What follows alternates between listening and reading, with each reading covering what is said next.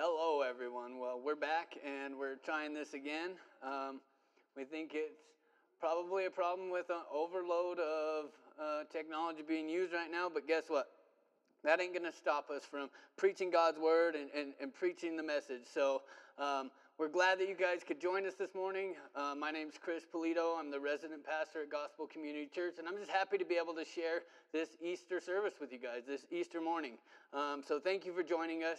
I know this isn't the Easter morning that a lot of you guys may have been planning, the Easter morning that a lot of you guys might not have been expecting to partake in, and things are a little different and the world's a little different, but that's okay, because the reason we're gathered together and the reason that we're celebrating this day, that's the same.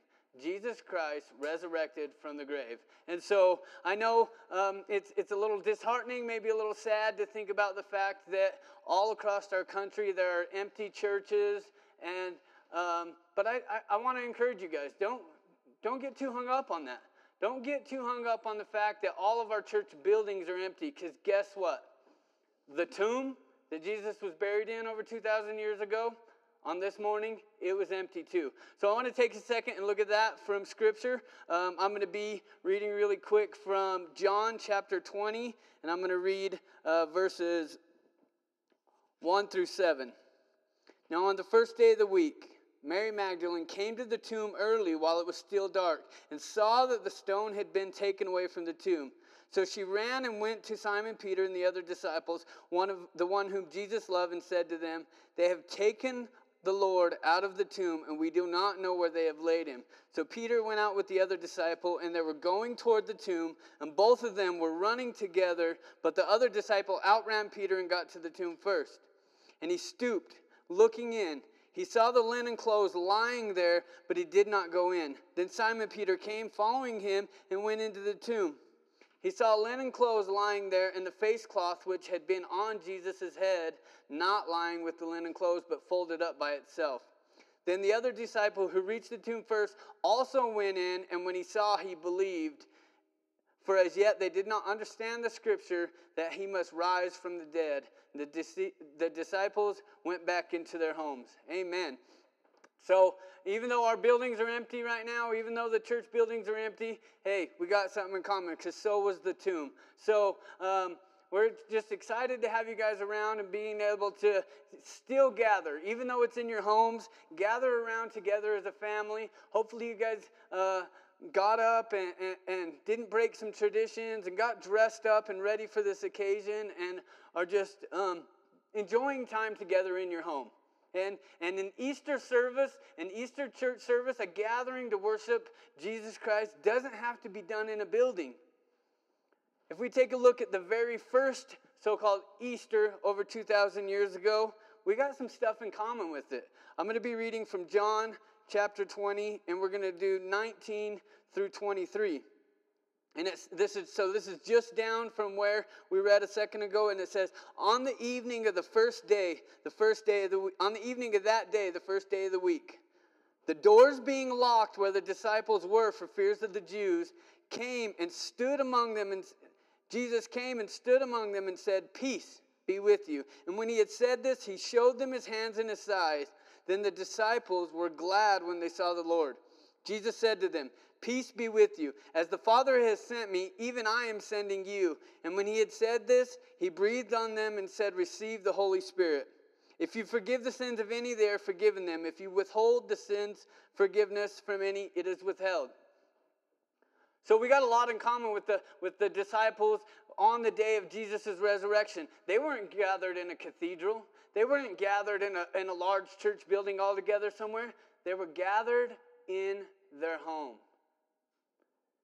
And the great part, the encouraging part about that is they were gathered in their home, and Jesus came to them and said, "Peace be with you." So I know he is here with me in Nick and Jess's home right now. I know he is there with you in your homes right now. He's not constrained by time or geography. He is everywhere all the time. And I know that the Holy Spirit is there with you guys now. And so I'm excited to be preaching with you guys on this Easter morning. We're going to be continuing in our series of 1 Peter.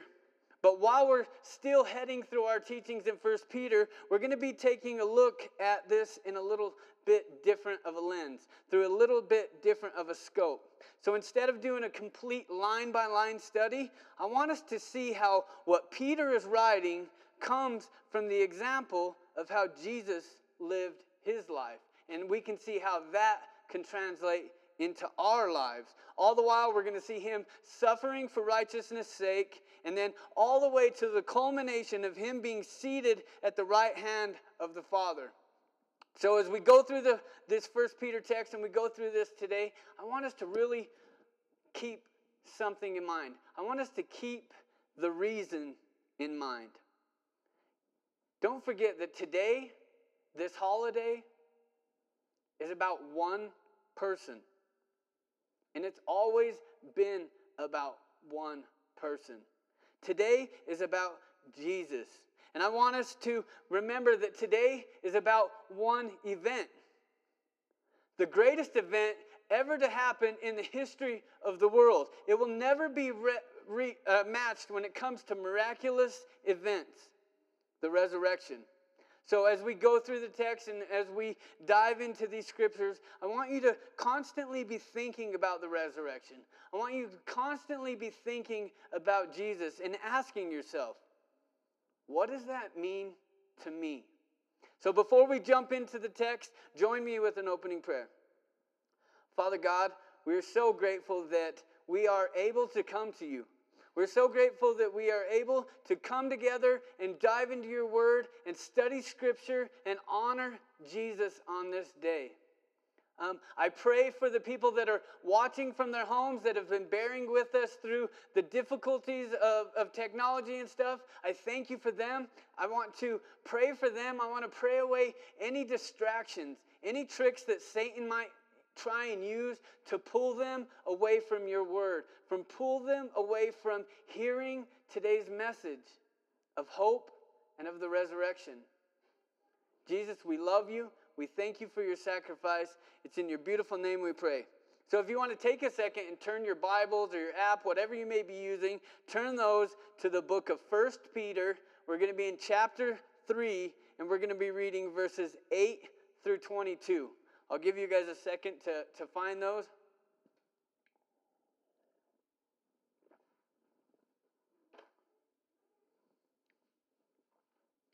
1 Peter chapter 3, 8 through 22. He starts out saying, finally, all of you have unity of mind, sympathy, brotherly love, a tender heart, and a humble mind. Do not repay evil for evil or reviling for reviling, but on the contrary, bless. For to this you were called, that you may obtain a blessing. For whoever desires to love life and see good days, let him keep his tongue from evil and his lips from speaking deceit. Let him turn away from evil and do good. Let him seek peace and pursue it. For the eyes of the Lord are on the righteous, and the ears are open to their prayer. But the face of the Lord is against those who do evil. Now who is there to harm you if you are zealous for what is good? But even if you should suffer for righteousness' sake, you will be blessed. Have no fear of them, nor be troubled. But in your hearts honor Christ the Lord as holy, always being prepared to make a defense to anyone who asks you for the hope that is in you. Yet do it with gentleness and respect, having a good conscience, so that when you are slandered, those who revile your good behavior in Christ may be put to shame. For it is better to suffer for doing good, if that should be God's will, than for doing evil. For Christ also suffered once for sins, the righteous for the unrighteous, that he might bring us to God, being put to death in the flesh, but made alive in the Spirit, in which he went and proclaimed to the spirits in prison, because they formerly did not obey, when God's patience waited in the days of Noah, while the ark was being prepared, in which a few, that is 8 persons, were brought safely through water. Baptism, which corresponds to this, now saves you, not as the removal of dirt from the body, but as an appeal to God for a good conscience through the resurrection of Jesus Christ, who has gone into heaven and is seated at the right hand of God with angels and authorities and powers having been subjected to him. Amen. That is God's word. So what I like to read the scripture so we can get the scope of the story and the scope of the context of what's being written and what's going on here. And as we know from Nick and Tony mentioning it in the weeks prior, Peter is writing to a group of exiles who are cast out, and they're early believers and they're facing some persecution. And so he's writing to them to try and encourage them in this time. So now we're going to jump back and we're going to take this passage and take these scriptures and kind of unpack it a little by little and really look at it, like I said, through the scope of seeing Jesus. So verses 8 and 9. Finally, all of you have unity of mind, sympathy, brotherly love, and a tender heart and a humble mind. Do not repay evil for evil or reviling for reviling, but on the contrary, bless. For to this you were called, that you may obtain a blessing. So right here we have Peter telling us and these early Christians how we should treat one another. He's advising them in this time. He's saying, Christians, you guys should be all of one mind. You guys should be unanimous in your belief. You should be unanimous in your faith. And where the Christians of this time, they were facing suffering, persecution, he was telling them, this is a way that you should treat people during these conditions, during this time. He's charging them in this moment, in this text, to say, have compassion for one another. Love each other as brothers. Pity those who are in distress. Be courteous to everybody. And dealing with these different types of suffering and persecution, it's easy to step outside of your faith and your beliefs and your core characteristics and act out in a way that is not appealing to God. But he's saying, don't do that. Not here, not now. It's a way of easing the suffering, easing what you're going through, and just hold fast to the faith that is in Christ. Now, if we take that scope a little bit and think about Jesus' time on earth, we think about these characteristics that were listed, humility and sympathy and brotherly love. When we think about Jesus, he epitomized those actions and those characteristics. Nobody modeled what it looked like to be humble greater than him. Many times throughout Scripture, we see Jesus encounter people. When he was spending his time on earth, we see him encounter people that are going through great suffering or great distress. Whether he encounters somebody that's demon-possessed, somebody that is sick with leprosy, whether they have physical ailments, they're crippled, or they've been lame since birth and have never experienced the joys of freely moving around and walking, we see Jesus encounter these people, and we see him always encounter them with humility, sympathy, brotherly love, and always, always from a tender heart. So in verse 9, it goes on to say, do not repay evil for evil. Praise God that Jesus lived by this. Praise God that he didn't walk the earth with the mindset of repaying evil for evil. I want you to take a second here. I want you to take a second and think about your life. Think about all of the evil that you have done in your life from the time you were born until about 10 minutes ago. When I think about that, when I think about all of the evil that I've done in my life, I shudder. It hits a part of my heart and my soul that makes me shudder. And when I think about paying the price for all of the evil that I've done, oh man, that really makes the hair stand up. But we being in Christ, we can find rest and gratitude and solace in the fact that Jesus didn't live by repaying evil for evil. We know that we don't have to pay the price for all of that stuff that we just thought about and all of that stuff that we did. We find gratitude that Jesus paid that price for us. We find rest in the fact that all of that evil, all of those sins, all of the things that we were just thinking and thinking about, it's been covered. It's been covered on our behalf. So find rest in that. As we move on to verse 10, it says, "For whoever desires to love life and see good days, let him keep his tongue from evil and his lips from speaking deceit. Let him turn away from evil and do good. Let him seek peace and pursue it. For the eyes of the Lord are on the righteous, and his ears are open to their prayer. But the face of the Lord is against those who do evil." So right here, he's kind of giving these early exiles an excellent prescription for a comfortable life in this quarrelsome and ill-natured world that they're facing. And he's not just giving them advice from his own wisdom or understanding. We know Peter would be a little brash and out there, so we don't want to give him all the credit for this advice he's giving them right here. What he's telling them, he's actually quoting from the scriptures. He's quoting this from Psalm 34, verses 12 through 14. He's saying, "If you earnestly desire that your life should be long and your days peaceable and prosperous, keep your tongue from reviling, evil speaking, and slandering, and your lips from lying and deceit." He's saying, look, avoid doing any real damage to hurt your neighbor. He's saying, but be ever ready to do good. So even when we're in this rough world and things aren't looking like we wanted to, he's saying, peace will prevail. Seek peace with all men. He's saying, and pursue it. When you think about that a little bit, when you seek something, you know you're aware of it and you know it's out there and you're kind of keeping your eye out for it. And if it comes along, great. But he's saying, pursue it. If you think of a pursuit of peace, it's a hunt. It's something that you became familiar with, something that you know is out there, something you want to portray to everyone. It becomes part of you. He's saying, pursue this with all people.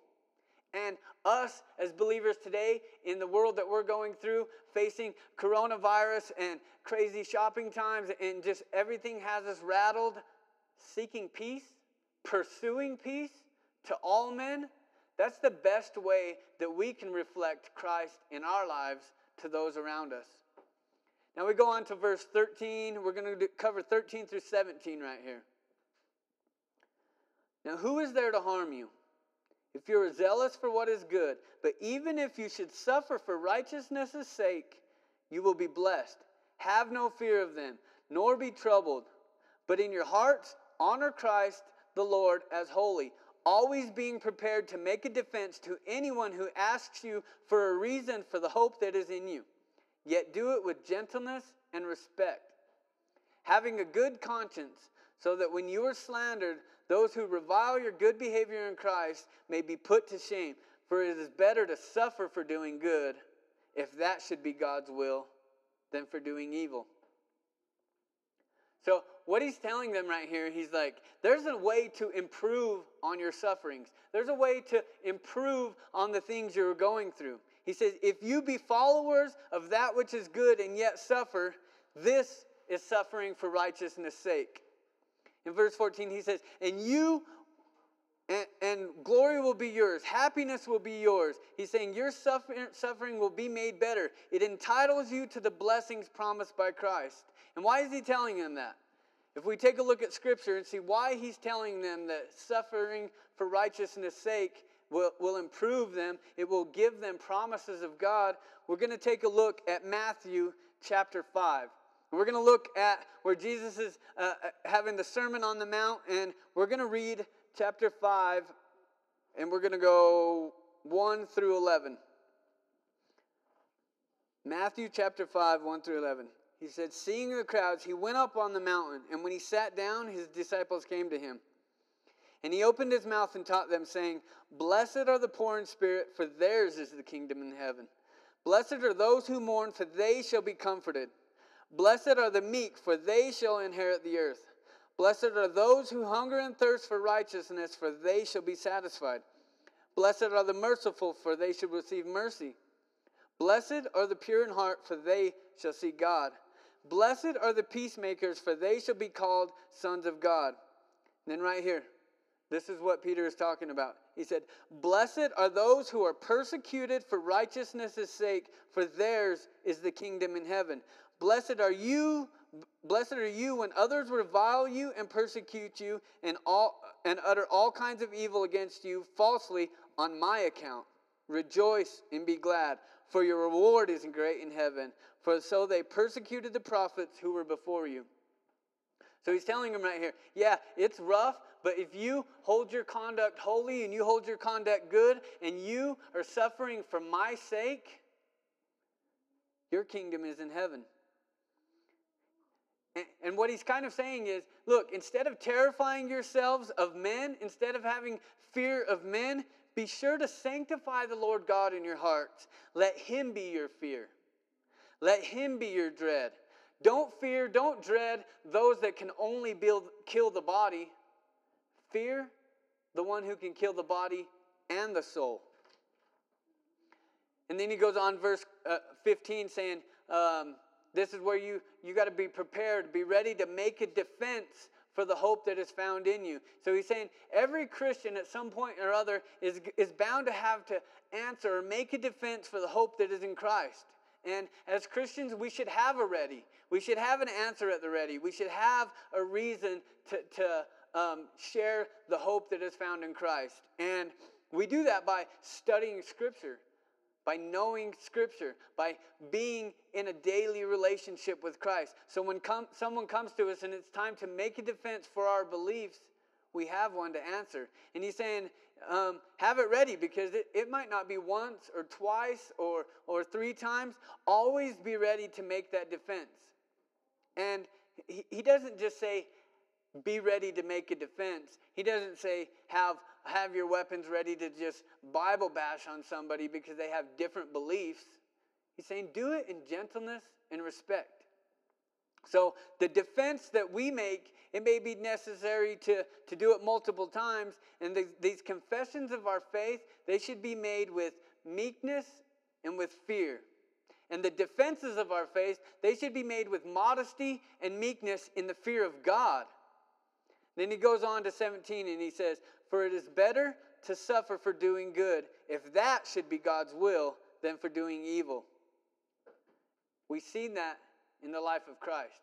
We heard that in his prayer in the Garden of Gethsemane when he's like, God, take this cup from me, but not if it's your will. Christ, he knew it was going to be painful. He knew he was innocent. He knew he was faultless. He knew he was not the one to blame. But he also knew if it was the Father's will, it was worth suffering for that righteousness' sake. Now the last section, verses 18 through 22. It goes on to say, for Christ also suffered once for sins, the righteous for the unrighteous, that he might bring us to God, being put to death in the flesh, but made alive in the Spirit, in which he went and proclaimed to the spirits in prison, because they formerly did not obey, when God's patience waited in the days of Noah while the ark was being prepared, in which a few, that is 8 persons, were safely brought through the water. Baptism corresponds to this, now saves you, not as a removal of dirt from the body, but as an appeal to God for a good conscience, through the resurrection of Jesus Christ, who has gone into heaven and is at the right hand of God, with angels and authorities and powers having been subjected to him. Amen. I could end my sermon on those powerful words of Scripture right there. But on this Easter morning, on this Resurrection Sunday, I want us to see 3 things in these final verses. I want us to see 3 things that we can see through Jesus' crucifixion and resurrection. First, kind of in the verse 18 area, his crucifixion shows purpose. It's not something that just happened. It's not something that had no follow-up repercussions or outcome. His persecution showed purpose. He says in verse 17, he says, Christ also suffered. In verse 18, he said, Christ also suffered. But in verse 17, remember him saying, it's better if it be the will of God to suffer for doing good. And then he does a full circle and he points right back to Jesus in 18. He says, for Christ also suffered. He suffered once for the sins of the just for the unjust. That is, he was just, we were unjust. He took on our punishment. He took our place that he might bring us to God. He was put to death in the flesh, but made alive in the spirit. If there was ever anyone in the history of the world that suffered unfair punishment, it was Christ. He did everything right. And as much as we might suffer, and as much as we might face trials and tribulations in our lives, here's kind of a perspective check. None of us will ever suffer to the magnitude that Christ had. None of us will ever experience anything like the gruesome, excruciating things that he went through. Yeah, life can get bad. Life can be tough for us. Life can throw its punches and knock us down. There can be pain, chronic pain, excruciating things in our body that are hard to deal with and handle. But nobody will suffer like this. The writer of Hebrews put it like this: in your struggle against your sin, you have not yet resisted to the point of shedding your blood. The crucifixion showed purpose. Now the resurrection, what does it show? The resurrection showed permanence. So not only was there a plan in place to give it purpose, but there was a plan in place that would go through eternity. Permanence. So they had arrested him. They had yelled at him. They cursed at him. They beat him. They killed him. He was forsaken by his disciples. He felt, at least for a moment, forsaken by his Father. But all of that's about over. Yeah, he will die, but he will be raised. And the resurrection, in that moment, the resurrection changes the playing field completely. It assures a permanence of life. There was a suffering that led to death, but the death led to the resurrection. And that resurrection ensures not only for Jesus, but for all of us who are believers in Christ, that there will be a permanence. We will live forever. So I don't know what you're going through in your life right now. I don't know what you're facing. I don't know what kind of suffering or persecution you're feeling. But if you're a believer in Christ, take some solace in this. This right now, whatever you're going through, it's the closest that you will ever get to hell. It's all uphill from here. Whatever it is you're facing, whatever you're dealing with, there is eternity in heaven promised to you through the resurrection of Jesus Christ. It only gets better. But on the flip side of that, there's another side to that coin. If you were not a believer, whatever it is that you're going through, whatever it is that you're facing right now, whatever the highs are that you have right now, if you're not in Christ yet, this is as close as you'll ever get to heaven. There's permanence. Evaluate relationship. Evaluate your beliefs. Evaluate where you're at. Invite Christ into your life. There's permanence. And lastly, the thing I want to see from here is he was crucified, he was resurrected, and then he ascended and he was exalted. Jesus' exaltation, it shows us power. The final step in this journey is Jesus died, he was crucified, he resurrected, and then he left the earth. He took off. He ascended into heaven. Verse 22, he says, who has gone into heaven and is at the right hand of God. Angels and authorities and powers are submitted to him. Philippians chapter 2 says it like this. God has highly exalted him and given him a name above every name. At that name, at the name of Jesus Christ, every knee shall bow, every tongue shall confess, all of those in heaven, all of those on earth, and all of those under earth. Every single being he has authority over. So he's ascended, he's exalted, he's at God's right hand, and he's going to bring you with him. He's going to bring us with him. So yes, Jesus suffered. Yes, his suffering led to a painful death. Yes, his death led to a crucifixion. But from that crucifixion came a resurrection and an exaltation.